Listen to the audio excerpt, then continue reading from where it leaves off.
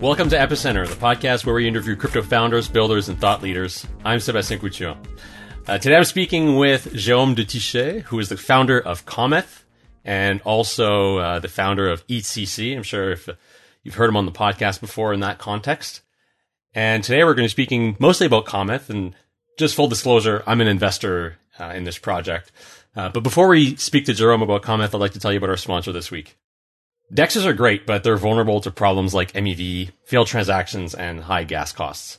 CowSwap tackles these issues head on and offers a new type of trading experience. It's built like Gnosis. CowSwap is a meta DEX aggregator. That's right, it's a DEX aggregator, and it fights MEV by matching overlapping orders directly.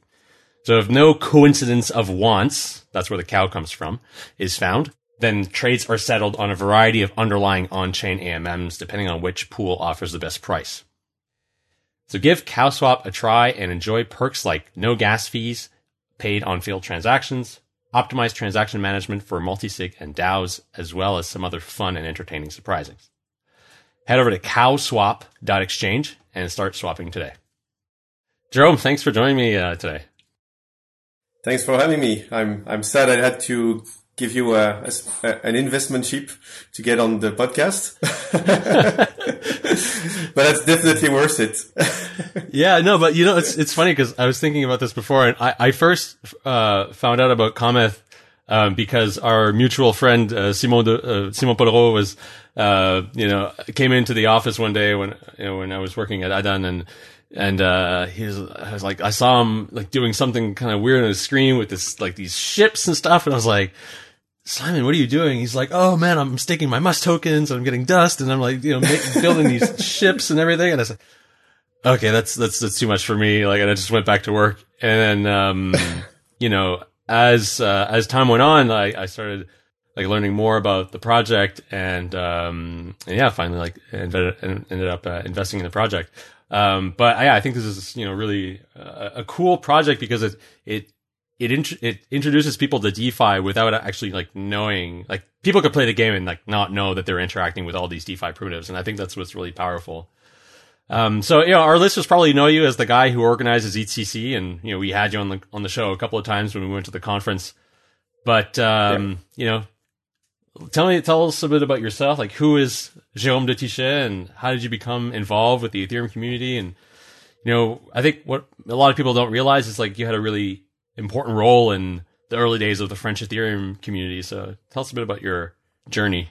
This journey has been an amazing one. Like most of the people that has been a little early in the space, but it's been great also because we had resources like Epicenter. So it was like when we were preparing this interview, I told you like one of my childhood dream, like a blockchain childhood dream, was to be one day on Epicenter, because like I learned a lot watching some podcasts. I remember Vlad Zamfir's early podcasts and others like Rick Dudley and so on, or even Vitalik on the podcast. It really convinced me to get even deeper on Ethereum and learned a lot from this podcast. So I used to try to do research in economics. I started a PhD back in 2011, and then I couldn't find the proper financing. I couldn't find the proper subject. I was struggling and decided to be an economist in private institutions, in public institutions.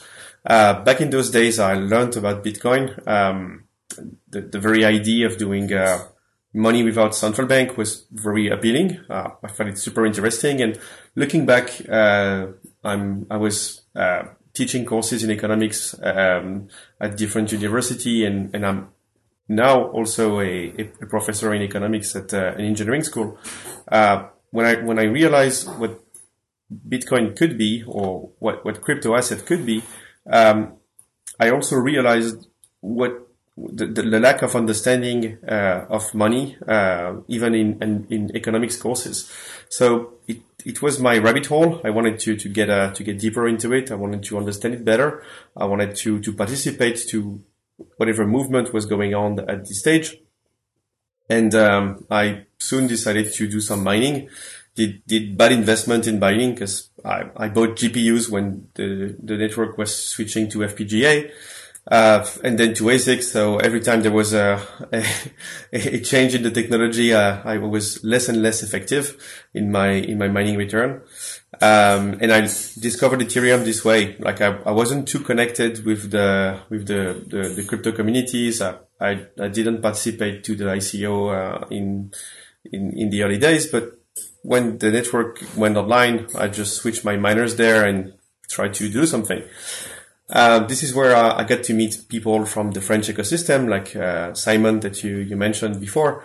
And we were trying to get people together in 2015 about just meetups to discuss Ethereum, just meetups to discuss how to do a smart contract, how to run a mining software at scale, how to make sure that those things work. Can we overclock our GPUs? What could we do? So this is how the non-profit called, it used to be called Asset, ASSETH. Hence why many people asked us, well, why would you call anything as if or as at? Like what is this thing? We started off this non-profit to get a little legal structure around the meetup that we were organizing. And back in those time, I was working for the European Commission. On the French side, I was a statistician and economist for some of the studies that the Commission was publishing. And while the giant leap was going to Shanghai for DEF CON 2, I got many good adventures happened there. I met lots of good people. I think our paths, yours and mine, crossed maybe a little later or in Shanghai. And this is where the whole adventure really started. Like I met Joe Lubin. We were fantasizing about opening an office in Europe. I had just had an offer from Ernst & Young to start their blockchain team. It was 2016, like about time. And also the foundation, Vitalik and back in those days it was Min Chan. We were looking at organizing events similar to DEF CON in Paris or in Europe. So they put us in touch, like Ethereum France and the Ethereum Foundation and the organizers from EdCon to help them set up EdCon in Paris. And so we did EdCon in Paris in 2017, and we liked it so much. Like organizing an event like this in Paris was so great that we decided to do the same thing every year. And so far so good. I'm knocking on wood. We managed to organize this conference every year ever since. So 2017 for the 0 edition, EdCon Paris, and then EdCC 1, 2, 3, 4, and 5. And on the side, I was following my own career in the space. So I worked at Ernst & Young for about a year and a half, and then I worked at Consensus for about 3 years, and then I worked at Ledger for a year and a half, and now I'm my own boss, working on Cometh. And having lots of fun. Along the way, Asset changed the name to become Ethereum France. The website was created by Simon Porro. And then we decided to take this brand instead of Asset because it's easier for speakers to say Ethereum France instead of Asset. The brand is a bit stronger. And yeah, we are at the moment preparing to open the sponsorship, the call for sponsors and the call for speakers for LCC next year, July 2022. I'm looking forward to seeing all of you guys in Paris, and also congrats to the LeaseCon guys for hosting a beautiful conference that happened last week. And shout out to Gnosis, who are doing such a great job. And I've been using CowSwap and testing it out in LeaseCon. It's pretty nice. I mean, with regards to like EthCC, I'm always just so thrilled that like there's such a great conference happening in the city where I live, and like that I don't have to travel to go there. It's like I can just go home at night. It's really great. And I mean, this year was amazing. Given the context, I think it was like a huge achievement to be able to like host EthCC in such a context. I wanted to mention about EthCC that we are still doing this conference. Well, we are doing this conference as a non-profit and trying to keep the same vibe yeah, just it's at cost. Just come, have fun. If you don't get a ticket because whatever reason it's sold out, just get there and enjoy the side events and so on.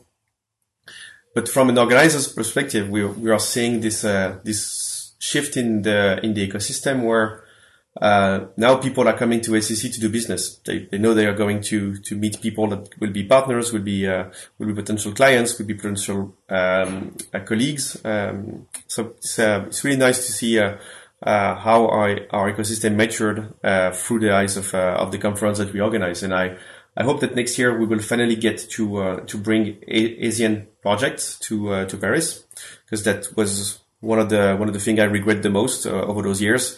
I think 2019 we were too young and still too much in the beer market to really get people to travel. 2020 people were ready to travel but got denied traveling. In 2021 it was too unsure for people to travel.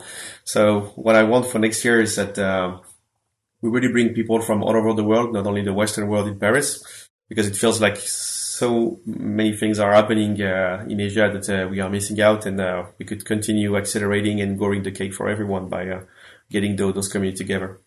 There you go. So if you're in Asia and you've got a cool project and you want to pitch Jerome, we'll put the links in the show notes on where you can do that.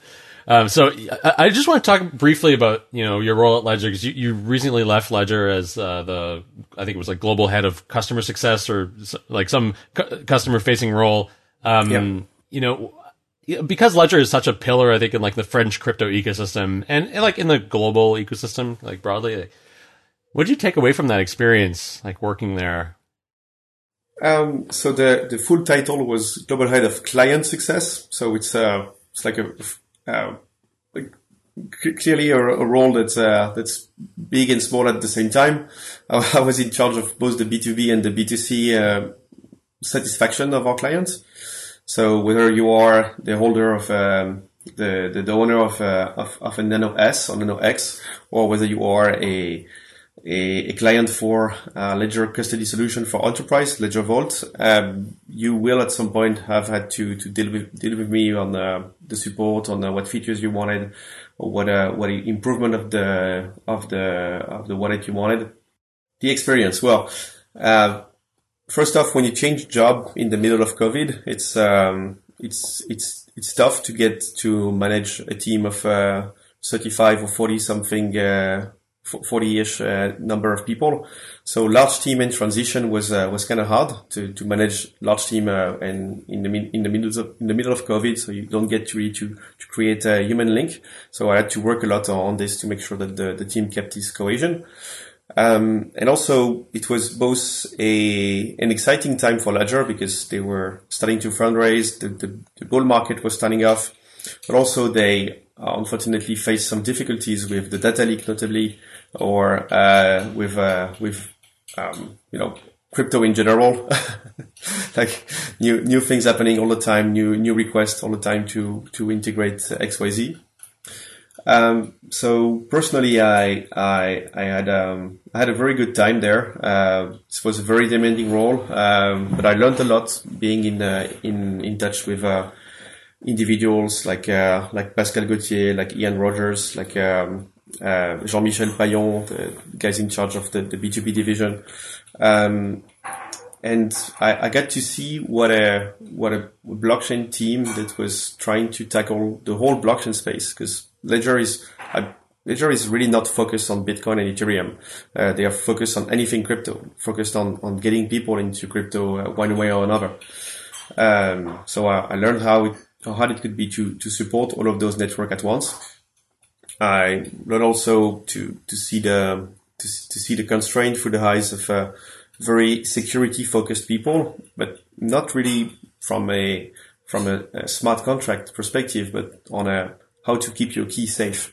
There are certain things that Ledger hasn't tried yet, and I cannot say if they will go there or not at some point. But the example of smart contract smart contract wallets, like Gnosis Safe, for example, is doing, is something that it's not taboo, but just weird from a purely pure Ledger set of mind.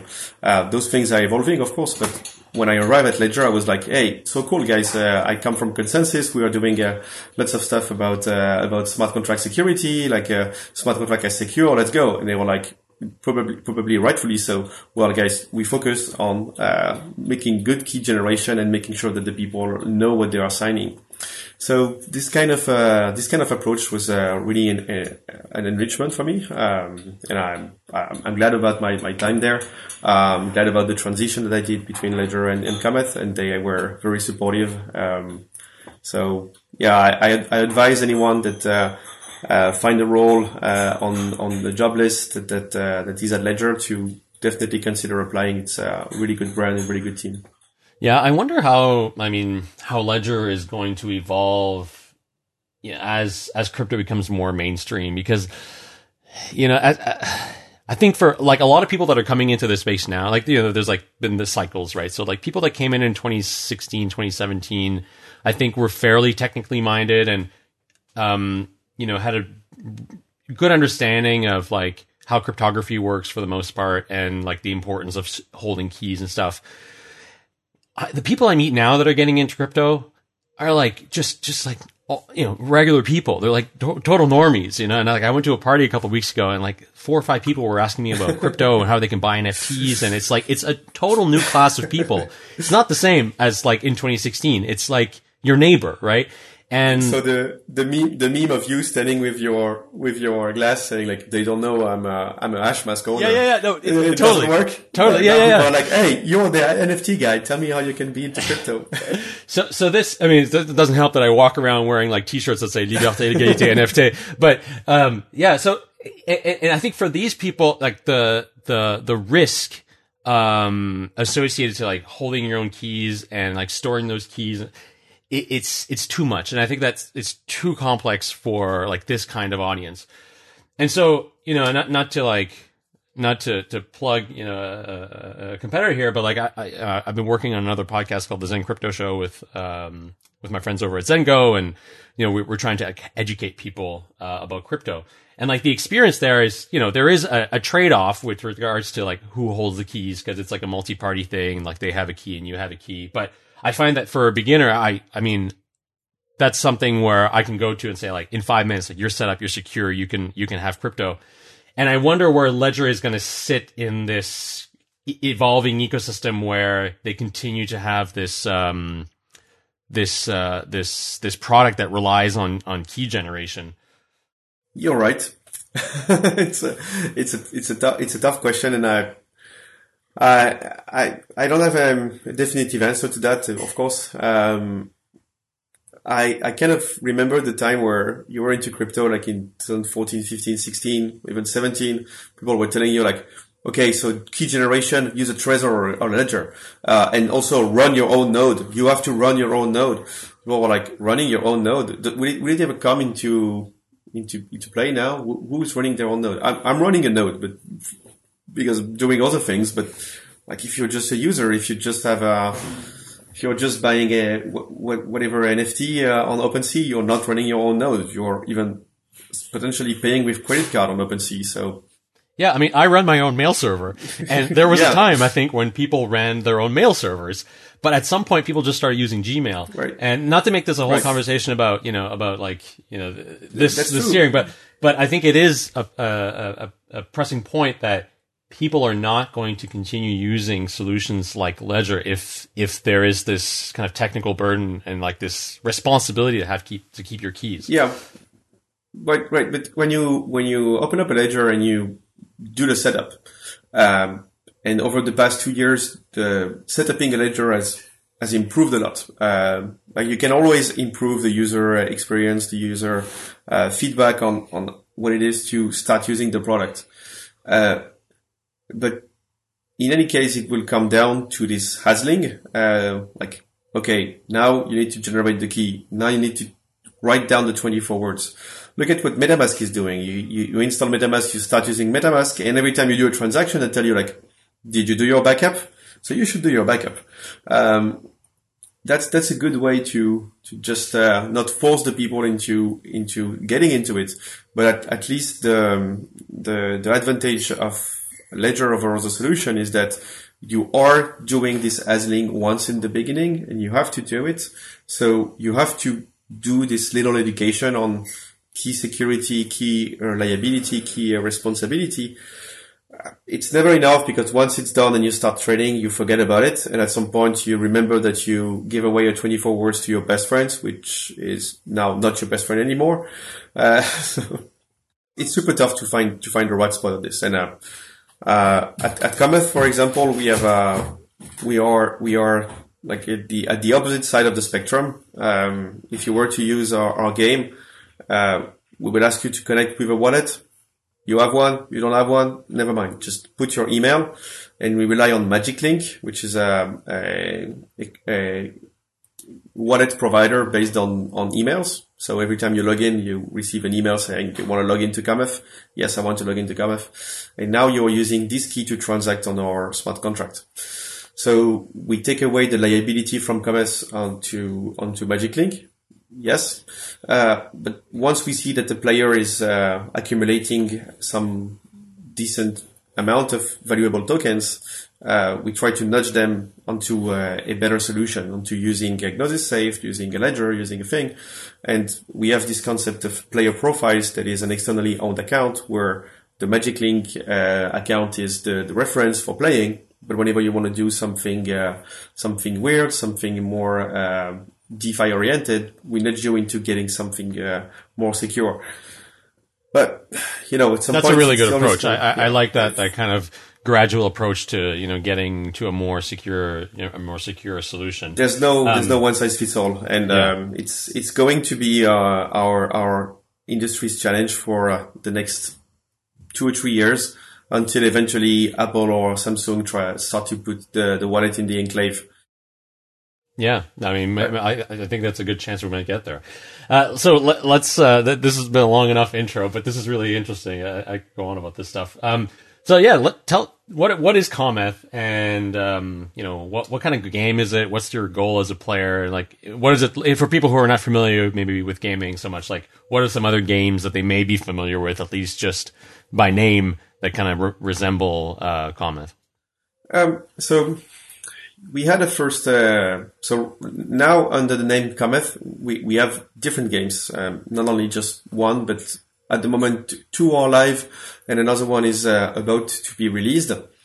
So we see ourselves as a Web3 game studio, blockchain game studio, because we emit some assets, we emit NFTs, we emit some ERC20 that are used in our games. So we see our games as an infrastructure where you can use the NFTs that you've purchased from us, or the tokens that you've acquired from playing our games.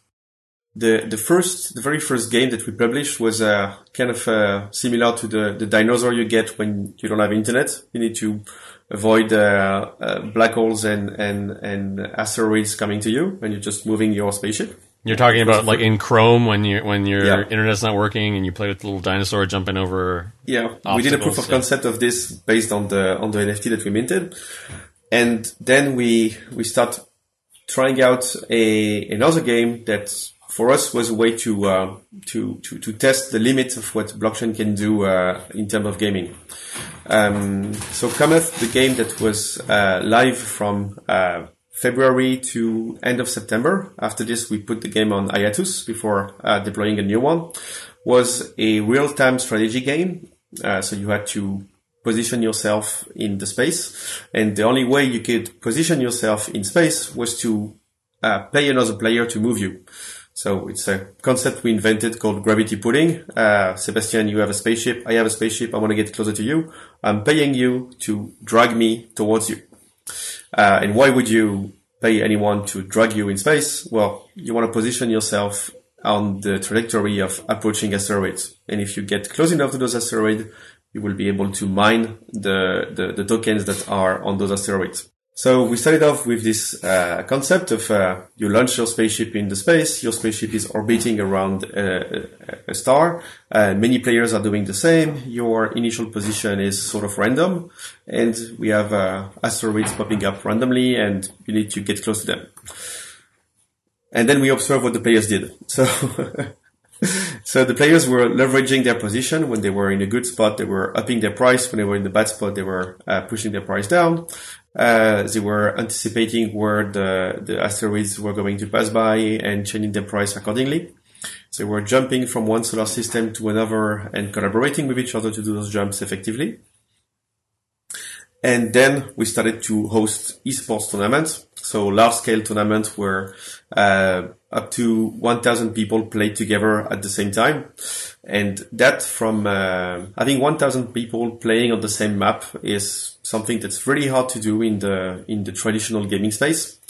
Well, it's weird. After traditional finance, here comes the traditional gaming. So traditional gaming, you have a server, you connect a certain number of players on the server. And if you want to connect thousands of players on the server, it's starts to become a network challenge. Connecting thousands of people on the blockchain is what the blockchain was made for. The only drawbacks is that the game cannot be entirely in real time. It has to be turn-based or turn-based with real time. So you can only do an action every 4 seconds, but we can adapt that to the gameplay so that it feels natural to play this way. So that was the second game we published, and we had a little success with this. About 10,000 players tried this game, and gave us a lot of feedback to build better games next. And the way we are going to continue onto this is by building up an ecosystem of games that are all fitting together onto a large exploration space, drama and role-playing game. But every time we ship a standalone game that get plugged into the whole ecosystem, and we battle test it and improve it as time go. Okay, so Cometh is becoming or will become an ecosystem of games. All these sort of like mini games or more or less big games, like all in this ecosystem. And when you're playing, there's interactions happening between those different games. So you might have like an MMORPG over here, and you might like have some other sort of gameplay over here, and then these games sort of interact together via the DeFi primitives that exist underneath.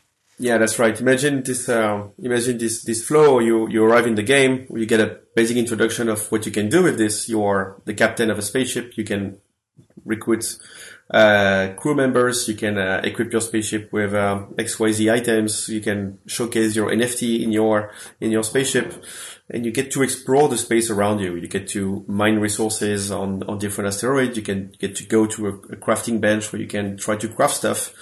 And soon enough, you realize that there are guilds of players that you may join and have a more of a social experience.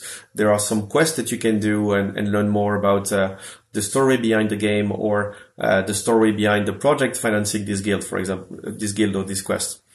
You may encounter another player that is aggressive, and he will ask you for a fight, or you may run into an angry mob and have to fight this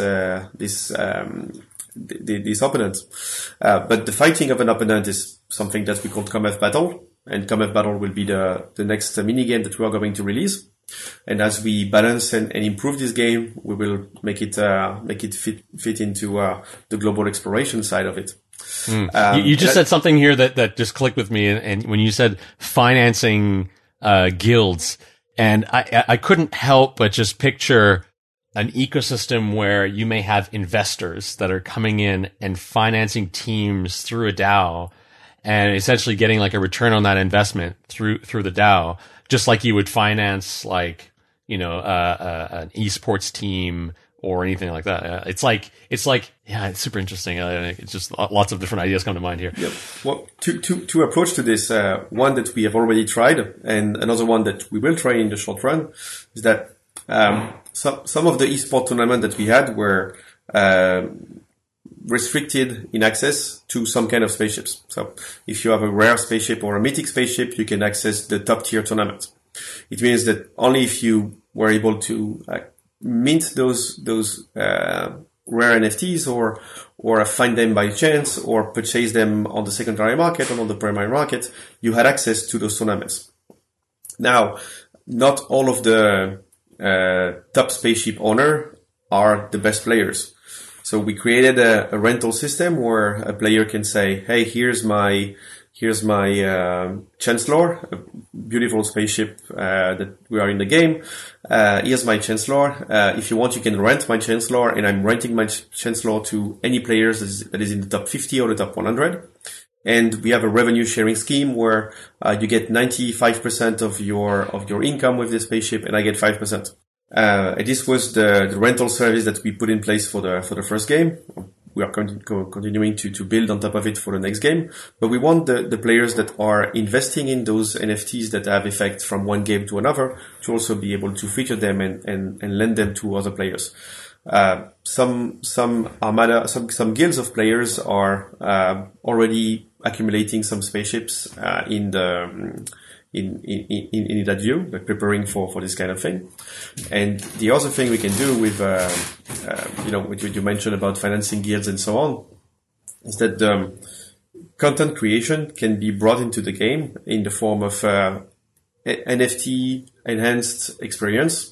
So, let's say you have an Aave NFT, like you equip this Aave NFT, and now you get access to 3 or 4 Aave quests. In those Aave quests, you get special things that were a special experience that was created by our team and the Aave team, getting you to different systems, getting you to different game mechanics. And at the end, if you manage to win the quest, you can win a little bit of Aave token or win access to a specific thing related to Aave. So it gives those social NFTs or just beautiful piece of art NFT that were created by those projects, also a game utility, and can be enhanced with the rental service that you can say, well, I had this quest, I managed to go into this quest, so now I'm going to lend my NFT to Sebastian, so Sebastian also will have this same experience as me.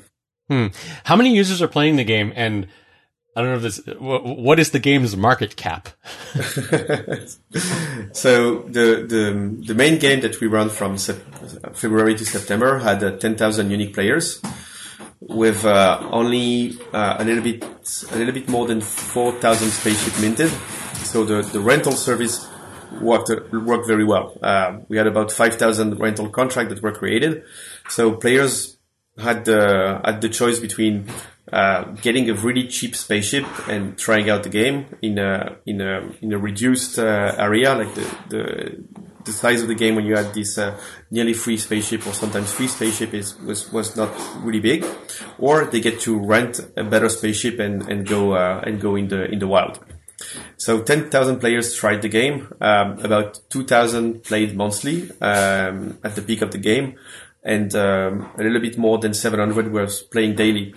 The game was very active in terms of transaction being signed and sent to the blockchain. One of our key achievements is that we managed to overflow the number of transactions counted on Polygon Scan. So here's for the achievements. For quite some time, it was saying minus one transaction on the Must token. Because when you are interacting in the game, or you had to transfer Must to other players in order to move, the game token is called the Must, MUST, and there is 1 million Must that have been minted, and will be ever minted, and the price of the Must, I think today is $120 or something. Now when it comes to the locked value in the game, it's difficult to answer because most of the spaceship in the game are in the game. So does it count as value? And not all of the Must token has been distributed, so who knows it's difficult to find a good model to frame your analysis. Hey, so okay, what's the TVL? What's the number of players? Okay, let's go. I'm in or I'm out. More on an activity based or on a content creation based. Maybe that's the right approach to look at it. That's cool. So let's dive into like the back end a little bit, like what's under the hood, and talk about the different DeFi primitives that exist, sort of like underneath these games. So like I understand there's There's an AMM, which is kind of like a Uniswap clone. And does the renting like have some sort of a lending and borrowing protocol underneath it? So the rental system was bespoke. The idea is that we create an account that you transfer your so we create a smart contract account. You transfer your NFT to this smart contract account, and then me as a renter, I will look at the contract that are open for rental. They have a condition saying if you want to rent this, you send the owner this amount of token to enter. And they have a constraint on every time you mint something, a certain portion of what you've minted or what you've gained in the game will be sent to the owner as well. So the rental system, how it works is a simple externally owned account with different roles. The owner of the account will be the person that owns the NFT, but the operator of the account will be the rentee. And now this rental account manage a whitelist, that is the contract that the person is allowed to interact with, and those contracts are the contract of the game, of course. So it's a straightforward way to do rentals in the first place. We have some improvement and things we want to add to this rental system, and we'll work on this for the next version of the rental system. On the side of this rental system, there is, as you mentioned, an AMM, a Uniswap fork. We call it Comet Swap. It's not Cow Swap, it's Comet Swap. And it's a decentralized exchange, built on top of Polygon at the moment. And that lists a lot of, gaming projects in this AMM. The reason why we wanted to have an AMM is that the fees that are generated by the AMM are sent into the game. So the more the activity of the AMM, the more things are sent into the game. And also we rely on the AMM to create game experiences. So in the next version of the game, something that we are working on right now, actually, is the crafting system. So when you have two resources, you can combine them into a new item. But how much of resource A and how much of resource B you need to put in is actually based on the state of the pool from A to B in the AMM. So we rely on the routing of the AMM to create dynamic recipes for items. So this way we are stabilizing the economy of the game, so that if there is an excess of any resources, it translates itself into it doesn't translate into an excess of any items that can be crafted with those resources. And when you dig deeper and deeper on applying decentralized finance services, whether it's in-house or third-party based, into a game economy, you find out that you can build game economy that are much more advanced and resilient than existing games. So crafting system is only an example, but we can look at different topics in the same way. The next step for us will also be to give access directly from the premises of the game to some other services like Aave, like Pickle Finance, like SushiSwap, like StakeDAO, and so on, to make sure that our players, while they are playing, are also getting educated on what they can do with that token or what they can do with them. So, I mean, why did you build your own AMM though? And I mean, because like there's so much more liquidity in other AMMs. Like, are you able to tap into some of that liquidity elsewhere? And I guess like there's if all these primitives exist already, what's to stop someone from building a game like on top of Aave or on top of like, you know, Uniswap or any other like existing DeFi primitive? They should definitely. So one of the driver for us was to be able to properly manage our own token list. So it's in the white paper. So I'm not giving away any alpha here, but whenever we integrate new resources, so like we are going to use the whole chemical elements as resources in the game. So we want to make sure that we have like you're mining gold, you're mining silver, gold and titanium, gold and uranium. Okay, so you have gold and uranium. Okay. So like those are new tokens that we need to list. we wanted to have the hand on how much training fees was sent to the LPs, how much training fees was sent to the game itself. We tried to make a link between having the NFT and having a say in the game, having a stake in the game. So the fees that those simple DeFi primitive collects are meant to be redistributed to the players, or are meant to go either directly or through the game to the players.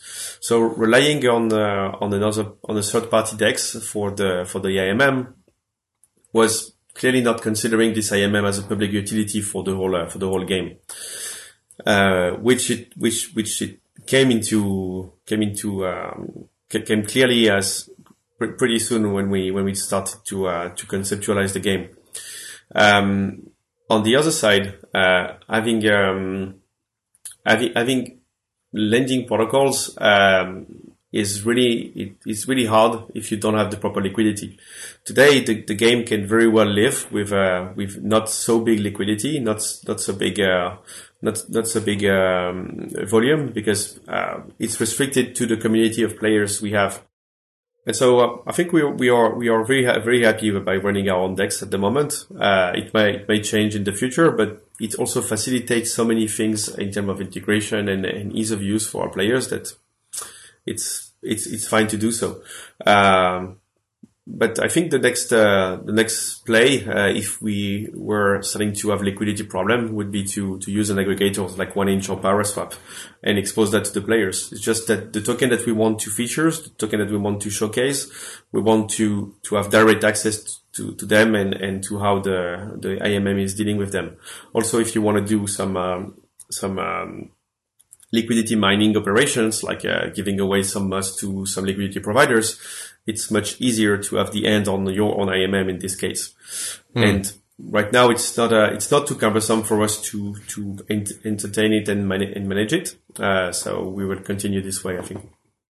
So you mentioned MUST. So talk a little bit about the native token, or tokens MUST and Dust. What are the roles in the game and how do they interact with each other? So the MUST token is the utility token of the game. And when you are staking MUST, you are getting Dust. Now, what can you do with the MUST?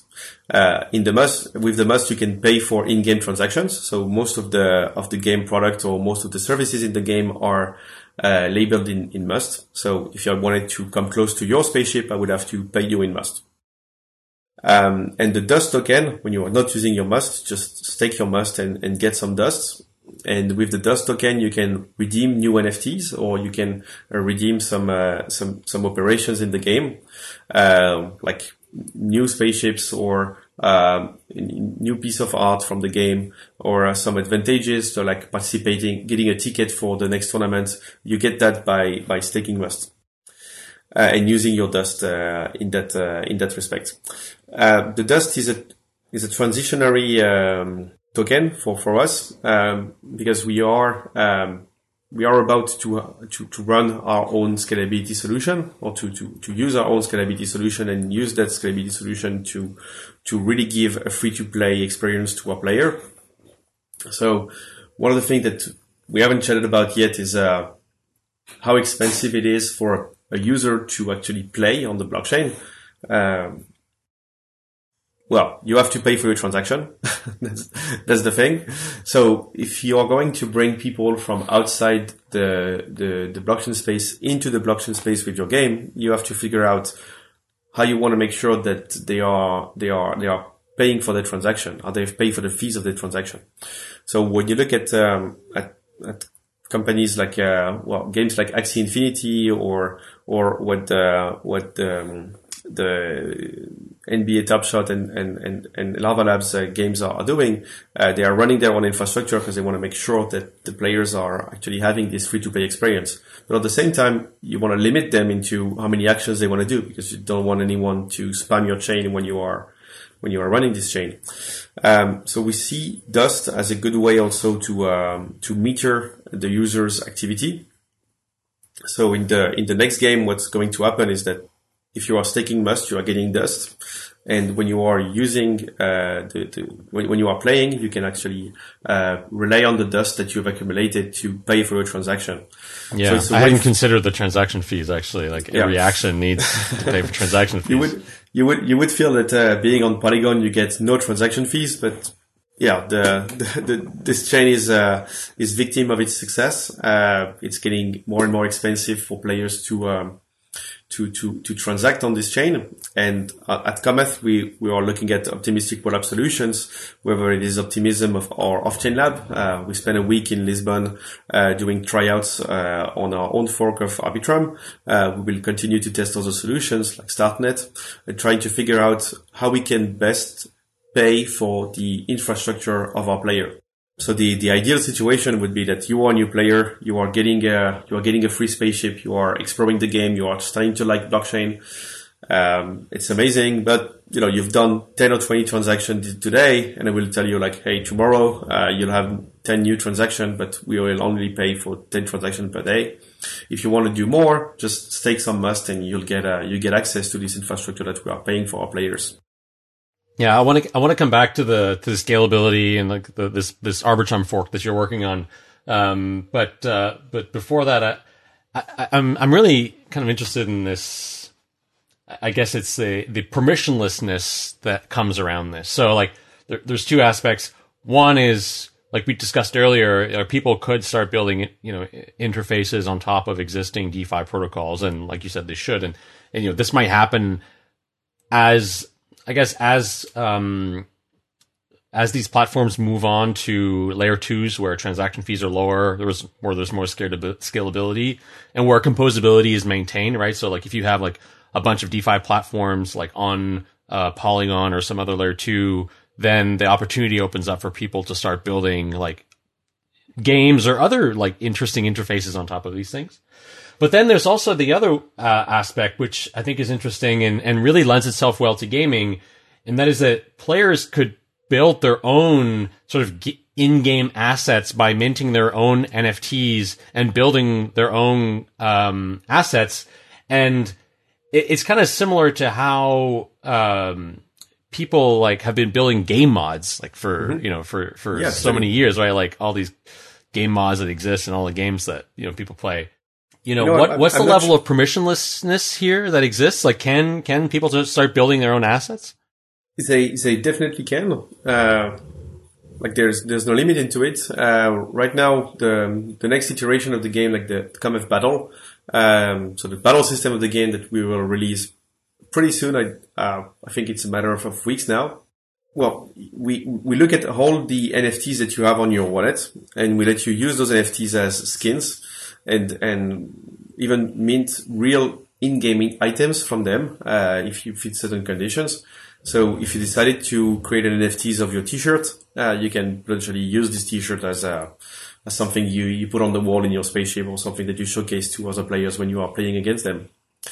But that's only a first. I mean, the whole Scholar system of Axie Infinity was built by fans. People wanted to use this and wanted that to happen, and the team was busy delivering something else, so they just let modders create their own mod and create what is now the key features of Axie Infinity. I'm not 100% familiar with the game mods economy. I think there is a distribution scheme that is available in Steam and so on. If you want to sell some skins, if you want to sell some stuff, but it's much better from a blockchain perspective to be able to directly incentivize people to actually build stuff. So we are very proud of our crafting system, and we are sure that people will start building on top of it, saying like, "Hey, I'll get the crafting system optimizer. It will look at the stages of the market for all the items that are available, and will tell you to craft X, Y, Z and put them on the market directly." Like it would be pretty cool to build that. We won't have time to build it, but like anyone can build it, and it's just relying on basic DeFi primitives. So just go on and build it. If you end up having something super it's cool. It's cool. So to consider the overlap that can then happen between like different games. So like there could be like Cometh and then some other games, and the composability allows for those skins and those mods to overlap and to like jump into other game ecosystems and like universes. So I think that's like a really interesting idea. Yeah, it's from Cometh's perspective, it's an amazing way to do cross pollination. Like say we create a set of quests for anyone that has a Doki Doki Finance NFT. Pretty cool Gashapon project where you put some coins in the Gashapon machine and the Gashapon give you a special NFT. So we could very well build up a collaboration, whether it is decentralized, permissionless, or really centralized. Like it's us from the Cometh team talking to the Doki Doki Finance team and telling them like, hey, let's do something. Like we create a special quest for your NFTs, and anyone that has these NFTs in their wallet can have access to these special quests. Or maybe we have it as a community request. Like we realize that all of our community members have Doki Doki Finance NFTs. Well, they are going to ask us to put that on the roadmap. Like, hey, create special content if we have this kind of NFTs, and maybe we can just do a call for content. Like, guys, we have 10K to spare on creating this content. Like, who wants to take it out? And yeah, it's a way to make the game evolve by getting the community directly involved, which could be done in a centralized manner, but it can be done in a much more streamlined manner with the blockchain. I remember the days where we had a Bounty Network product that was unfortunately stopped, but it was really good to find freelancers. Like you could just ask for a task on Bounty Network, and you grow your network of freelancers, and eventually you find even full-time employee through this way. So I'm really keen to see where the whole gaming ecosystem will be in the next 6 to 12 months, because they will get integrated pretty fast. So Cometh was launched on Polygon, and then now you're getting ready to launch your own Arbitrum fork. How important was it for you to have your own L2, and what are some of the challenges that come with that? Running our own infrastructure for the players is getting more and more of a necessity. We haven't really set our mind into whether we're going to use this technology or that technology, or whether those technology are going to be mature enough so that they can even service us for that. But it's now become clear to us that from a user experience, we cannot not be on our own infrastructure. If we could, we were running on our own Ethereum shard and be with all the game on the Ethereum shard. But that's not going to happen between now and probably the next 18 or 24 months. So looking at what big projects like Flow and Ronin did to their respective games, you become the master of the infrastructure for your players. So Polygon is a very good scalability solution. It's a very good way of getting more throughput for your users, and the success that they have in terms of number of daily active address is just mind blowing, because so many people were wanting to move their ETH, wanting to move their token and use products that they couldn't on the Ethereum mainnet because of the fees. But yet, putting so much throughput, like one block every 4 seconds, leads to RPC problems, leads to some network instability, and also to the network getting more and more expensive. Don't get me wrong. It's very fine. It's very cheap, and it's working very well for your daily usage on Polygon. But from a game developer perspective, we cannot say to our players like, guys, we're sorry, the RPC endpoint it's down. We run our own and we pay for a subscription, but those days it's not that good. Or, oh, we're sorry, today there was a crash on the market, so everybody is super active and the gas price, it's not 30 gigaway, it's 2000 gigaway. And it happened on Ethereum, it happened on Polygon as well. So we would like to be able to completely separate the game activity from the on-chain activity, but still keeping the game activity based in the blockchain. So the games that we developed have their game state stored in the blockchain, executed and stored in the blockchain. all the DeFi primitives needs to stay in sidechains or mainnets or whatever you want to call them that have bigger security primitives. But we want to have the game happening and the game interaction happening in an infrastructure that we can pay for, and we can maintain for our players. So, optimistic rollups at large are a very interesting solution for this, because they offer the security primitive that, you can get out without us, through the trustless bridge. It takes some time, but you don't have to trust us for this, or you can accept to trust us and we are a liquidity provider in and out. And compared to the ZK rollups, we imagine that we are going to have to change quite often our contracts. So it may be a better proposition of value for us to use Optimistic rather than ZK. But we are going to do some tryouts on the ZK rollups as well to make sure that we are not missing something. And yes, so as you mentioned, we are getting into Arbitrum, and we think that the Off-Chain Lab team is really proficient into what they do. I hope that in the short run we'll have dedicated rollup deployers, rollup maintainers that can service application like us. Till then, we are doing our R&D and continuing to improve the future infrastructure that we will be deployed on. But it's good for us to be able to say to our players, "Oh guys, we're sorry, the sequencer is down, so no in and outs over the next 2 hours. It's our problem, and here's updates on what's going on," rather than having to rely on a third party telling us that, "Oh, stay tuned, we are going to update you," and so on. We want to be responsible for this. It's better for the overall experience. Are you concerned that?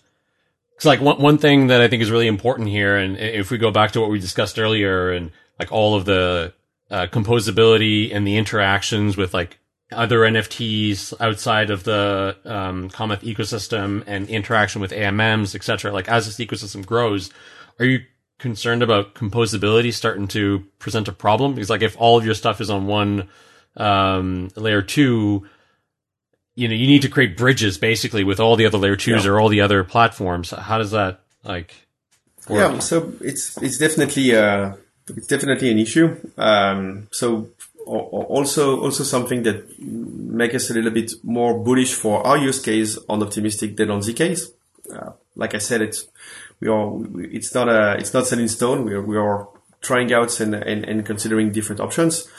But the composability inside an Optimistic rollup is quite more doable as far as I know for the moment.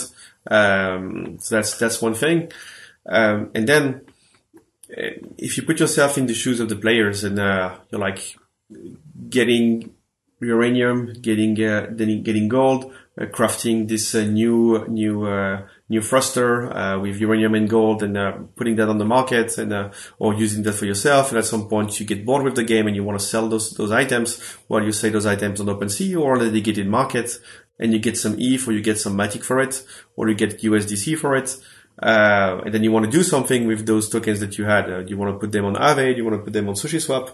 Well, we are not going to beg those projects to come and be live on our rollup. And I mean, they should stay where they are and they should follow their own lead. But as long as the rollup or the scalability solution that we use is plugged into a bigger chain with all of those public utility, we can streamline the interactions between the rollup and those public utilities for them, and give them a good experience on using that, and eventually also paying for the gas for them, so that they can use it for almost free.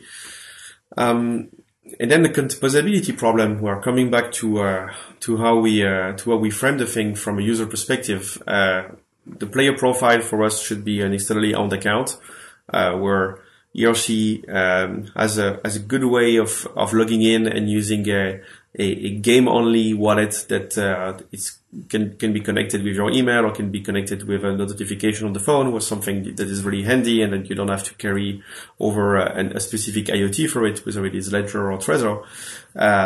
But once you are creating your user profile, well, why don't you declare that you want all the withdraw to go to this account that you secure with a Ledger? Or why don't you want to say that You have this is your Polkadot address, and you have lots of Polkadot NFT on it. Or this is your Tezos address, and you have lots of Tezos NFT on it. So once you declare that from your player profile, for us it's not easy, but it's doable to fetch the data that you have on your wallet and tell you like, oh, that's cool. You have this Tezos NFT. Like, do you want to showcase it in the game? Like, you can use it. That's fine. Like, we collect those data for the players and we give them an enhanced experience, just looking at the other wallet that they have. Now, of course, getting real composability, not just read, but also write, it's going to pose challenges. I don't know where it will be going. If there is any good project or good initiative to enhance the composability from a write perspective between different chain, we would gladly participate to a Gitcoin operation with them, or give away some funding and grants for this, because it's going to be key in the future. As I don't expect the blockchain system to centralized or over merge into just having two winners, Bitcoin and Ethereum. All the chains are here to stay, and all the solutions are here to stay, and for the greater good, because they all have a specific value proposition for the users. So let me ask you this. If you had not been so invested in Ethereum and, like in that ecosystem, try to extract your, Jérôme de Tichet, the guy who's like, launched Ethereum France from your personality.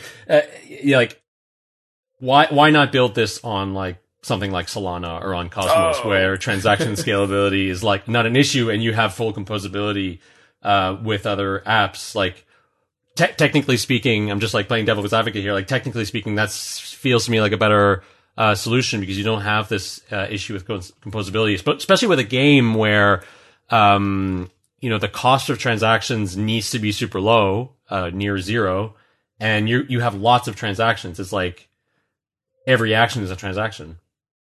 So we are not building on Solana. We may or may not be building on Solana in the future. That's still a possibility for us. How to I can see the inner contradictions. Well, I think it's a bit early for us not to go on a mature chain like Ethereum. When you want to build on a new chain, and by new chain I say not fully EVM compatible chain, so not an EVM chain. My own experience with starting in the early days to do some Tezos stuff, some Cosmos stuff, some Polkadot stuff. I've run nodes on those chains. I've tried to, I want to experience the chain by myself. I want to run a node. I want to try to do smart contract. I want to install the wallet. I want to like spare $20 of the local token and try to use apps and make my own decision, make my own feeling about this. We haven't tried enough, deeply enough Solana to have a final decision on if it's good or not to go there. But trying out other protocols, like the experience was all the time the same. Like the first years, there is a need for standardization, a need for reusable code, a need for reusable audited public utilities code that you can pick and install. You need to have a good access to a wallet, and I heard very good thing about Solana's wallet, by the way. Before you decide to put 5% full time on translating your stack into this new chain. What's good about Ethereum and the EVM franchise is that everything is already built up and everything is being redeployed. So I go on Near protocol, I go on Aave, on Avalanche, I go on whatever EVM chains. I got my own. I got the whole comfort, the comfort of having access to SushiSwap, to Curve and Aave. I got access to the ERC 71 and 1155 standard that deployed everywhere. I got also sometimes access to a good market like OpenSea. So it feels just direct to go there, because we are at a stage of maturity where we are not preparing for having 10,000 users. We are preparing for having 200,000 users. So from a strategic perspective, do I go on a chains that already has those 2,000 users and I'm going to try to get a subset of them? Or do I go on a chain that I've just launched with many promises, many good people building on top of it, and that may or may not be there when I'm ready to go there? It's a tough strategic decision to take, and also you get pressure from your community, from your investors, from whoever saying you should really go on Solana because it's new and it's great, or you should really go on Dfinity because it's new and it's great. But then when it comes to productization, you want to have the product that works. And we've seen so many projects that are super ambitious in what they want to deliver, and encounter so many blockers, so many things that they need to solve before being even ready to ship. We don't want to fall into that trap. We ship and ship and ship and ship, and at some point, if we encounter a big problem, we switch to another chain. But focus on shipping and having things that can be used by our users. Well, as an investor, that's the answer I wanted to give. So. No, but I think you're right that you get all the stack that comes with the being in the EVM franchise. Well, we should make sure that we are not getting resting too much. It's the EVM franchise, everything is ready. So are we being too comfy, or so comfy that we don't want to use something else? We need to stay curious and continue to try out new things. Yeah. I mean, I guess like the thing that I see as the biggest advantage of being on, a chain like Solana, or even like building a Cosmos SDK chain, is the user experience of especially when attracting new like non-crypto users. 'Cause like we're all familiar with transaction fees and like moving things in and out of Polygon and Arbitrum and like having to bridge and this sort of thing. But to a novice user or like a total like non-blockchain user who's just like, hey, this is a cool game. I heard it uses a blockchain, but like I just want to play this game. All those layers of complexity are unknown, and then as a game developer, you kind of have to like build the game dynamics that kind of like mask those. So it's like moving to another galaxy is like bridging over to another thing, and like you have to create. And so there's like there's two parts to that. There's one is it gives it creates opportunities to create interesting game dynamics in terms of the interface, but at the same time, it's like all this kind of technical complexity. Yeah. Well, let me, all the NFTs or the spaceship NFTs that we've minted are, initially minted on Ethereum, because we want to have them, we want to have them, to give them a canonical existence on the biggest available chain. Okay. Well, that's right. We mint on Ethereum. So we started to mint on Ethereum in January, 2021. Some people bought those NFTs and we were saying them, hey, in 4 weeks, we are launching the first version of the game. It's going to be on Polygon. It's going to be super fun, but let's go. And then the date arrived. I think it was the 9th of February. And we're like, okay, guys, the bridge is ready. We had deployed the bridge. We had made sure that our contract were both on Polygon and on Ethereum. Well, that's another constraint that we haven't mentioned, is that if you are not running your own infrastructure on the scalability solution that you are going to use, you need to rely on the team behind this, the core team behind this scalability solution that you are using, and get some of their bandwidth and ask, hey, do you want to, like, hey, please help me out. I need a copy of my ERC-721 contract here and there. So another hurdle that you have to deal with. But then the date arrived, the bridge opened, and you'd say to people like, hey guys, send your spaceship on Polygon. First step. Well, no, sorry. Approve the sending of your spaceship on Polygon. Send your spaceship on Polygon. Okay. Now, switch your MetaMask to Polygon. And we were one of the supporter of the pull request on MetaMask to make sure that, we can push the change of network directly on MetaMask, which wasn't available before February. So imagine sorry, also to change the network, you have to open the network tab in the parameters of your MetaMask and add this, add that. Oh, damn, the pop-up just closed, so you have to do it all over again. Oh my God. Then now you're on Polygon. Thanks God, Polygon is giving out one Matic to everyone that's new to the chain, so you have some Matic to pay for a transaction. Good for you.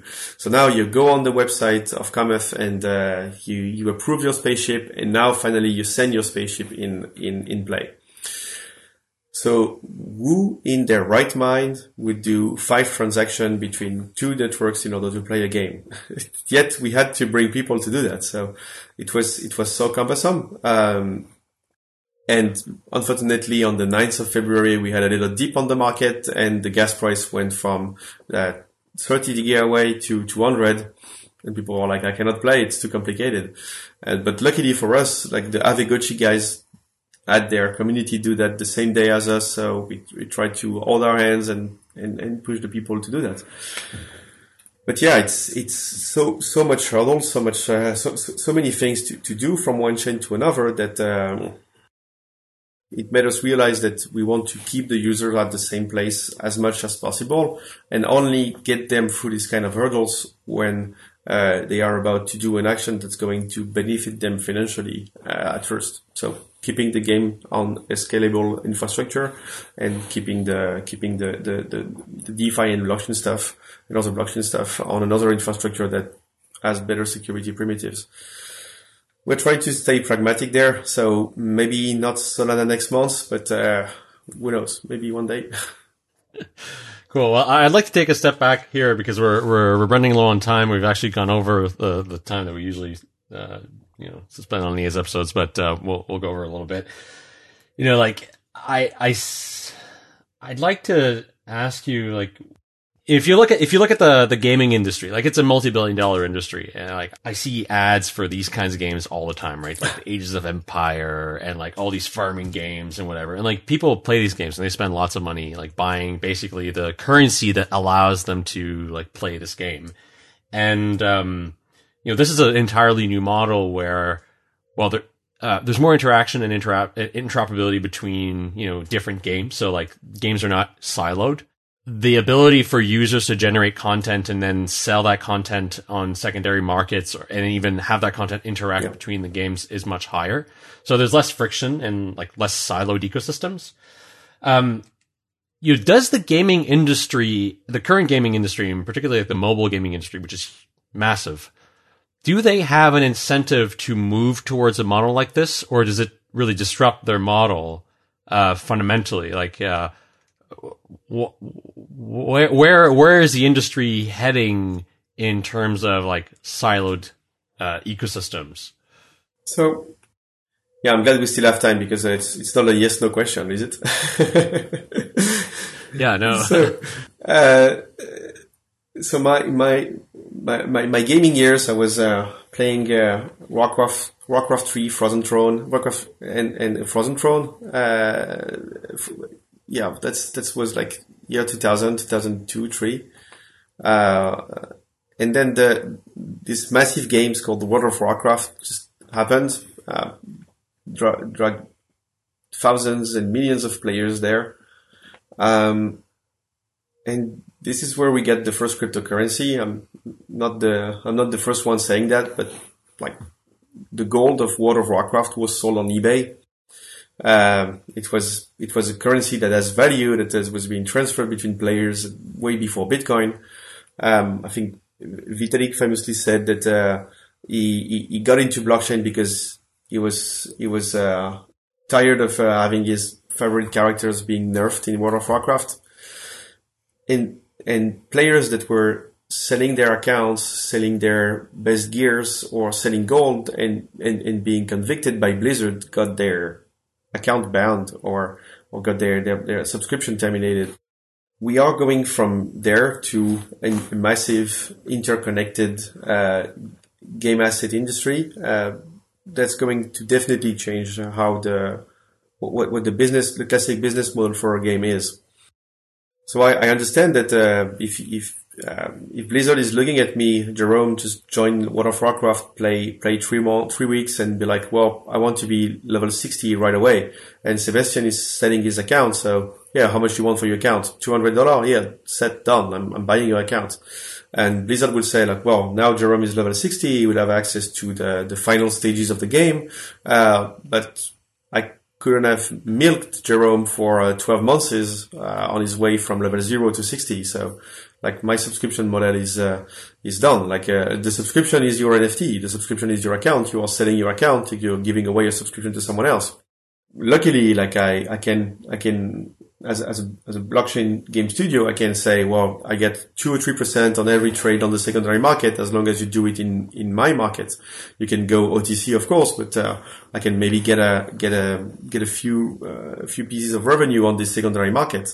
And I'm very willing to take this trade-off of putting everything out of the market and liberalize it, and just getting a cut, even a small cut on the volume that's going to help the studio continue to create content for those assets. I think that's a much more sustainable model than trying to systematically appeal to tricks, to psychological tricks to keep people from playing and buying and being addicted to the game and to the mechanism of the game, just by saying, hey, this is out. You're paying for the NFT once.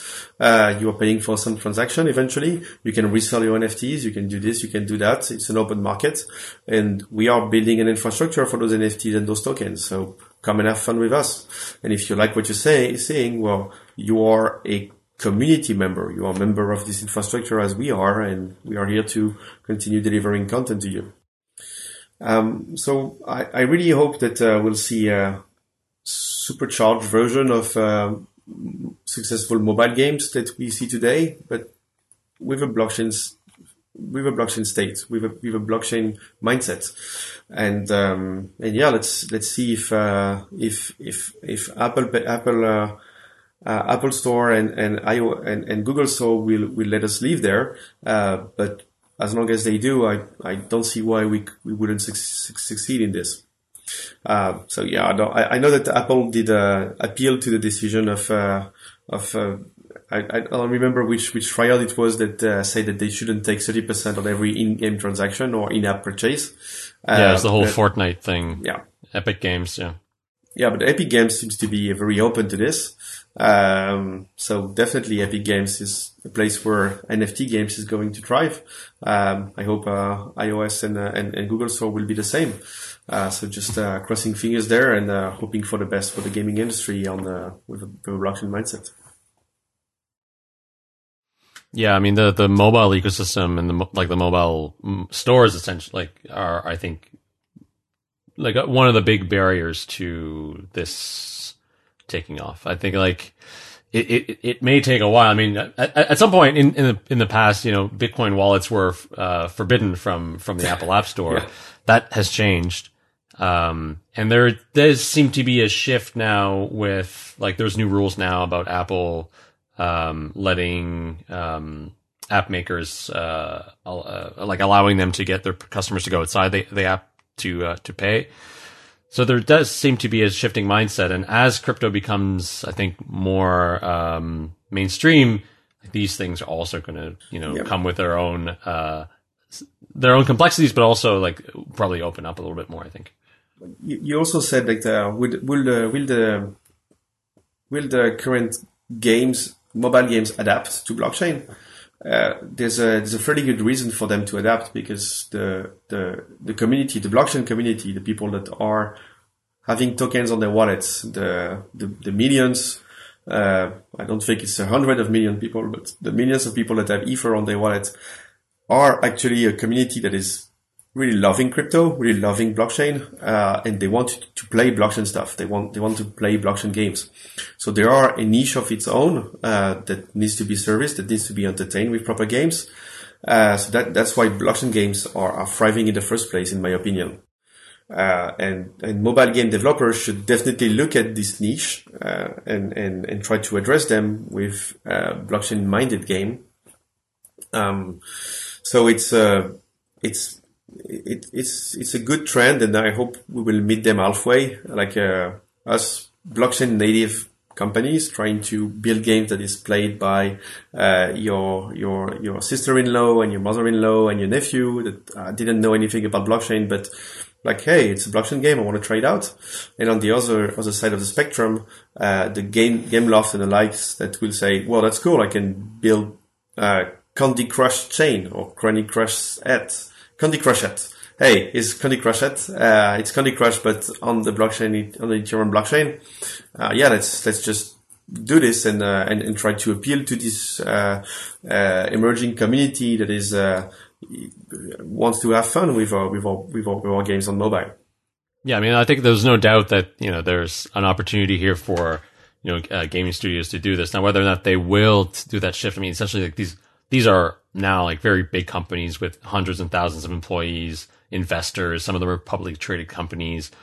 Taking that sort of risk, I think, is not open to all of them. I mean, like, even like a company like Ubisoft, which is right just down the road from here, they have a sort of blockchain studio innovation lab, and like they're doing some interesting things, but like they have like that is a very complex sort of strategic shift, I think, for a company to say like, okay, now we're moving everything onto blockchain. It's a risk.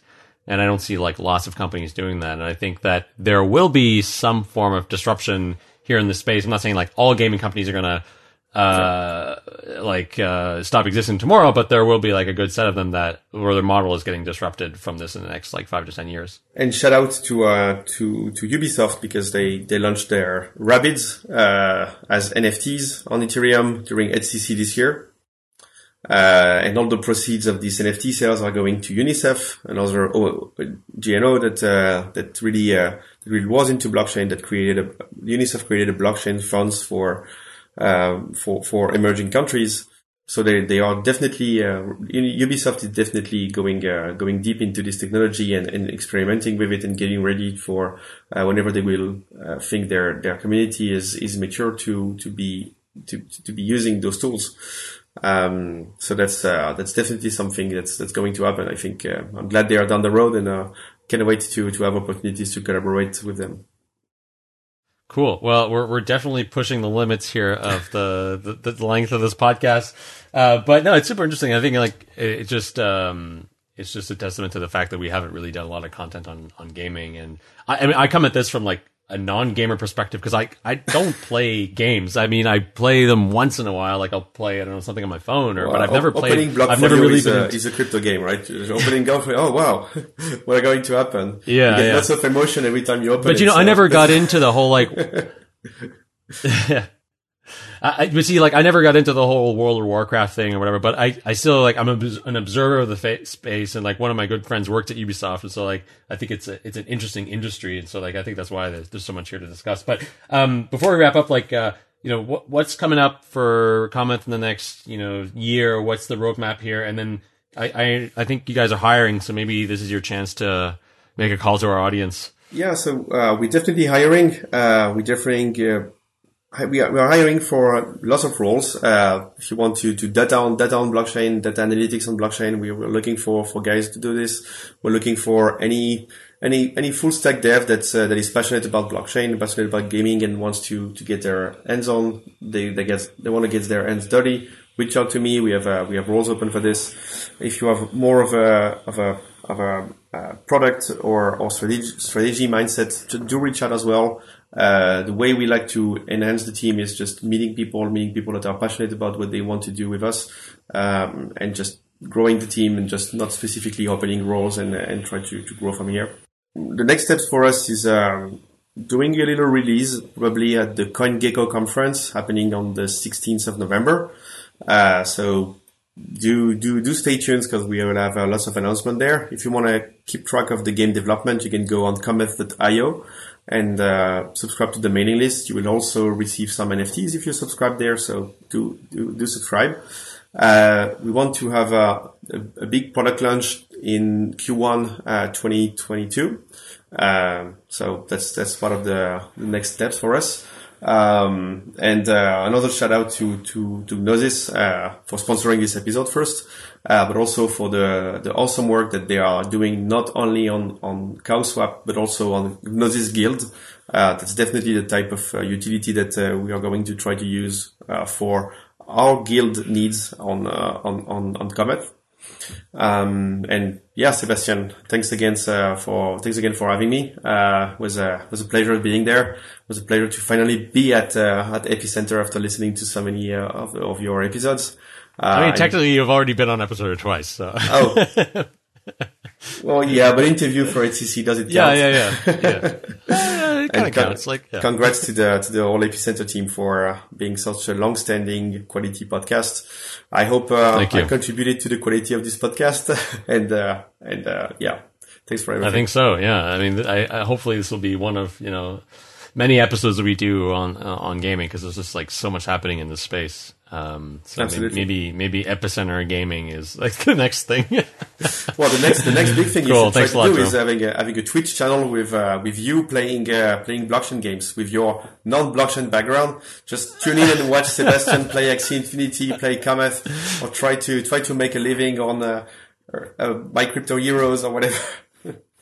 Yeah, that's right. I'm gonna start a Twitch channel. All right, man. Thanks a lot. Thanks for coming on. Cheers. Thank you for joining us on this week's episode. We release new episodes every week. You can find and subscribe to the show on iTunes, Spotify, YouTube, SoundCloud, or wherever you listen to podcasts. And if you have a Google Home or Alexa device, you can tell it to listen to the latest episode of the Epicenter podcast. Go to epicenter.tv/subscribe for a full list of places where you can watch and listen. And while you're there, be sure to sign up for the newsletter so you get new episodes in your inbox as they're released. If you want to interact with us, the guests, or other podcast listeners, you can follow us on Twitter. And please leave us a review on iTunes. It helps people find the show, and we're always happy to read them. So thanks so much, and we look forward to being back next week.